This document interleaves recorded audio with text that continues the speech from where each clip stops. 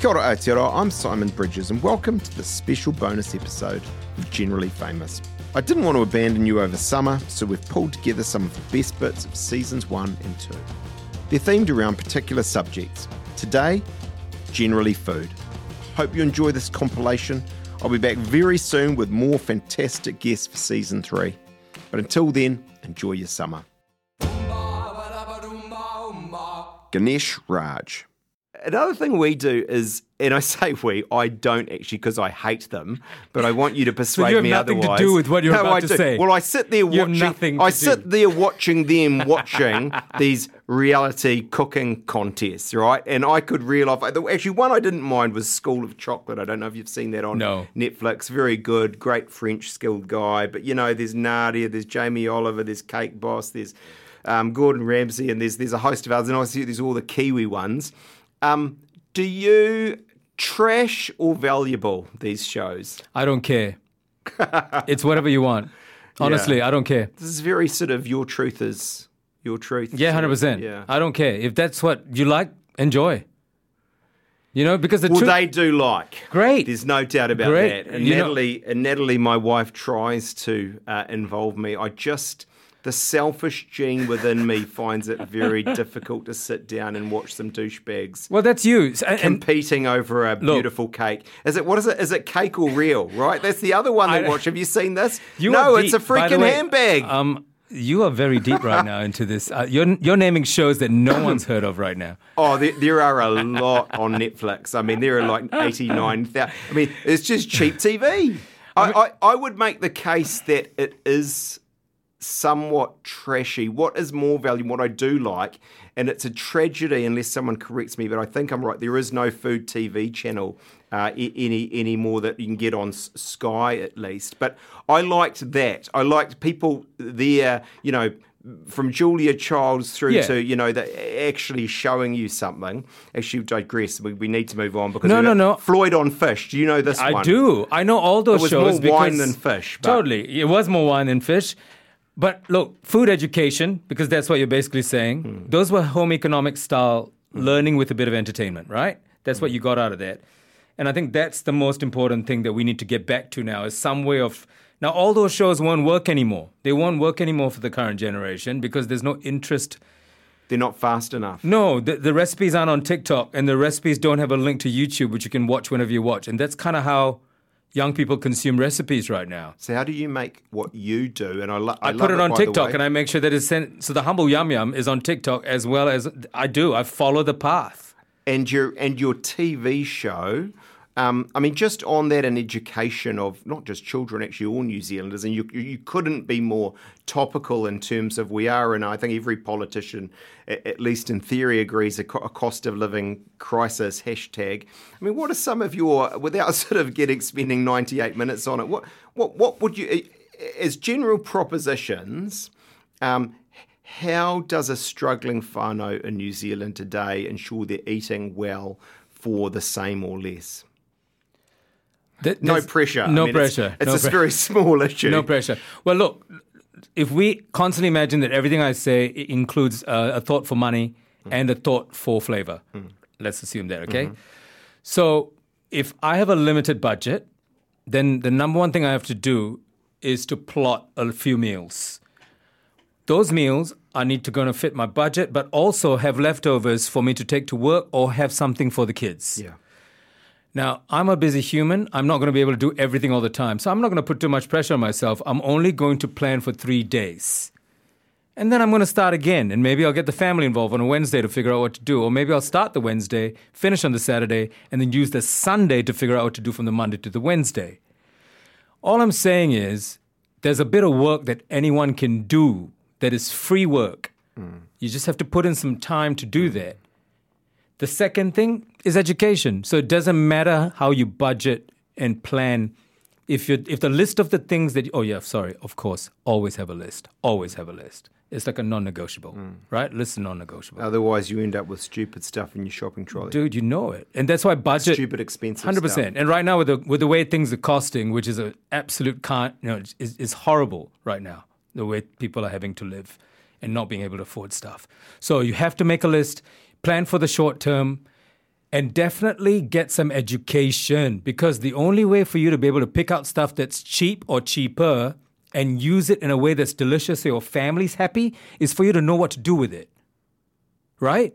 If you don't know what to do with something, how are you going to do that? So there's a ton of stuff. Like the Humble Yum Yum is $20 for 4 people. There's 62 recipes already. And they're from Asia because we learned how to do that over there. So the idea is education will take your money and help you feel better about what you do with it for your family's food. That's the idea. It always struck me as a little bit corny, but in the end, it's very true that, give someone a meal, teach them how to fish, and that's what you're saying to us quite deeply. Ross Taylor, I take it, you're still not a, hardcore beer and racing man, so on, but one thing you have acquired a taste for that comes through very clearly, and I think it started with Hogan and his Pinot Noir, is the red wine. So, favourite go-to red wine. Actually, let's add to that. Let's say money's no object here, because I picked up you've got a taste for the finer things in this area. Hopefully, my wife doesn't listen to this. Oh no, she knew I brought this. I brought a bottle. It's called it's a Romney Conti DRC. It's a DRC Latache, and I saw it the other day, and it's up to about $13,000 a bottle. So. When you're opening that, then, let me give you some advice. Don't do it at the Taj Mahal with Leanne, okay? Yeah, I don't, and I need to hide it because I have heard stories about some expensive bottles of wine that wives have no idea. Pop open and put into a casserole or a spaghetti bolognese or something. That could be one serious mistake. But no, I don't think I could justify. I've always just wanted to have one. And these wines can store for 50 to 70 years. So if I still own it, the kids can decide what they want to do with it. Not at that level, but I've had some better bottles in my time, and what you say is exactly right. I made the mistake of being at Parliament a while back, and my bleeding father-in-law was over from the UK, and he was taking some of my best stuff down to the cheeky Indian BYO, right?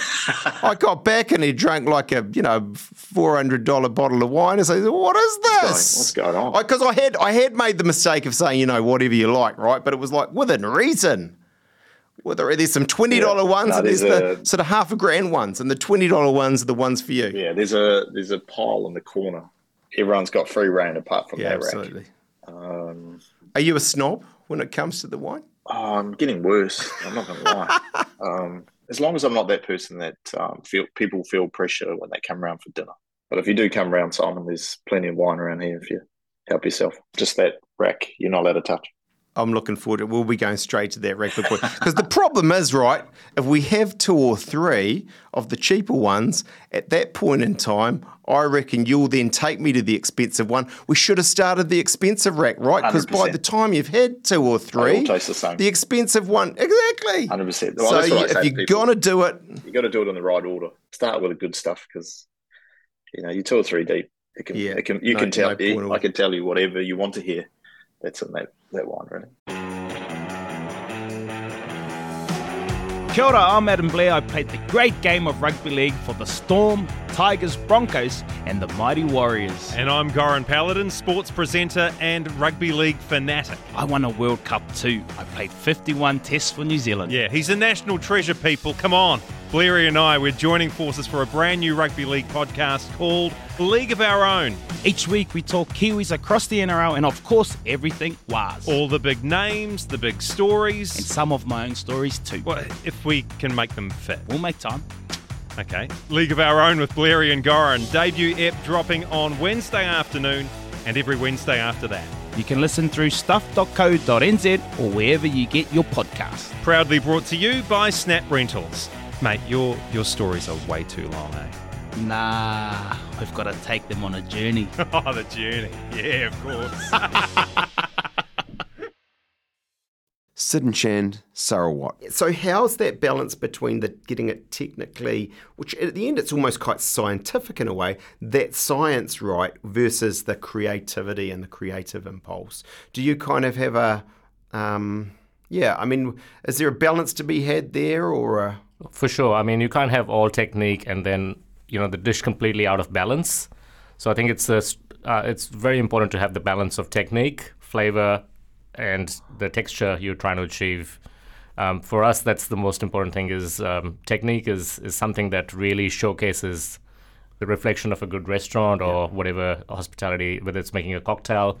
It's all taken off so much in the world now that people are looking up to different places in the world to get good ideas and just different kind of forms. It's all very well to have an exploding dessert or, something with fire and smoke and all this, but if it doesn't taste good, exactly, it's kind of not so good. Chan, one of the things I also loved was, and, I'm not being paid, by the way, to just be nice to these guys about their restaurants, but it felt like in particular your maitre d', who, you can just tell has been a professional in the game for a long time, right? So he's not just a varsity kid. Not there's anything wrong with that, but, he's, and I love that. It's because that's what I like about overseas restaurants, right? If you're in Melbourne or somewhere in the US or London, these people are deeply steeped. Now, you've got a big staff, I think, across your restaurants. There's 40, 50 staff. We know it's hard to get staff. I mean, are you out there hand-picking them, or how does that... At the moment, I'm on Facebook all the time, looking at groups, looking at who's looking to... Because if you look at a hospo group, if you have an employer offering a job right now, there's about one person applying for it. But on the other hand, if an employee is looking for work in hospitality, there's about 45 to 50 employers jumping on the one person. Yeah. So it's trying to attract talent like never before right now. So that's what I'm doing right now. You have, I presume, a very good advantage, which is in the end, particularly for the chefs, but actually for anyone who wants to be serious in hospo, they want to be able to say, I trained under Sid Sarawat. We're in a fortunate position.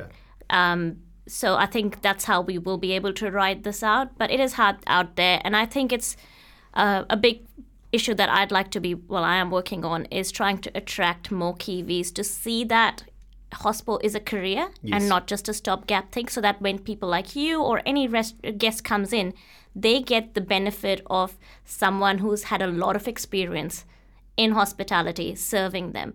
Because to get that kind of professional, we need to start attracting the younger generation to start thinking of it. Like in France, they think of it as a career. I did 5 years in hospo.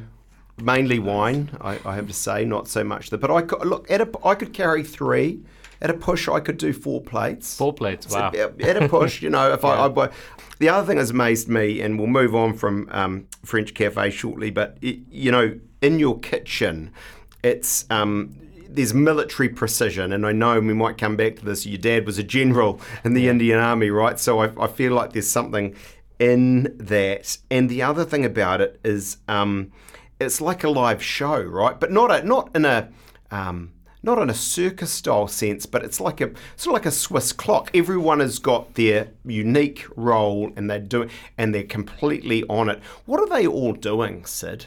These sort of 8, 9, or whatever it is, people in the kitchen. They're basically pieces to the puzzle.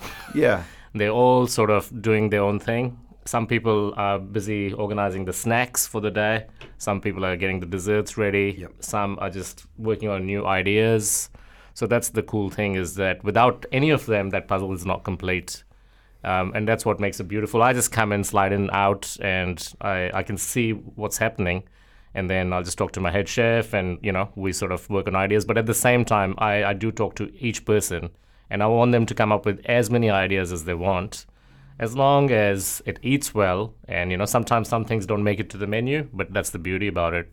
And so you when you're putting that menu together different every month, it's very collaborative. They're all coming with ideas. In the end, I presume you are the boss. You have to sort of make final decisions, but they're all coming to the table, as it were, with their thoughts. For sure. It's not like the dish they could just have an idea of a technique, an ingredient or something. So we might use that somewhere along the track in terms of a menu 2 weeks down the line, or 2 years, And that's the beauty about food, is that it doesn't have to be someone who's working there at that time. If we like a flavor, we might use it for a long time, but in different forms, different parts of the menu. Something could make a dessert one day that could become a savory in sort of similar scenario the other time. Yeah. Fantastic. Chand, the fable has it. Thanks again for listening to this bonus episode. Hope you enjoyed it. Don't forget, we'll be back very soon with all new episodes and more brilliant guests. If you're following the show on a podcast app, keep an eye on your feed or check www.stuff.co.nz/generallyfamous for updates. Thanks as ever to my producers Chris Reed and Jen Black. I'm Simon Bridges. Enjoy your summer, Aotearoa. If you liked listening to this pod, help us make more like this. Visit stuff.co.nz/support.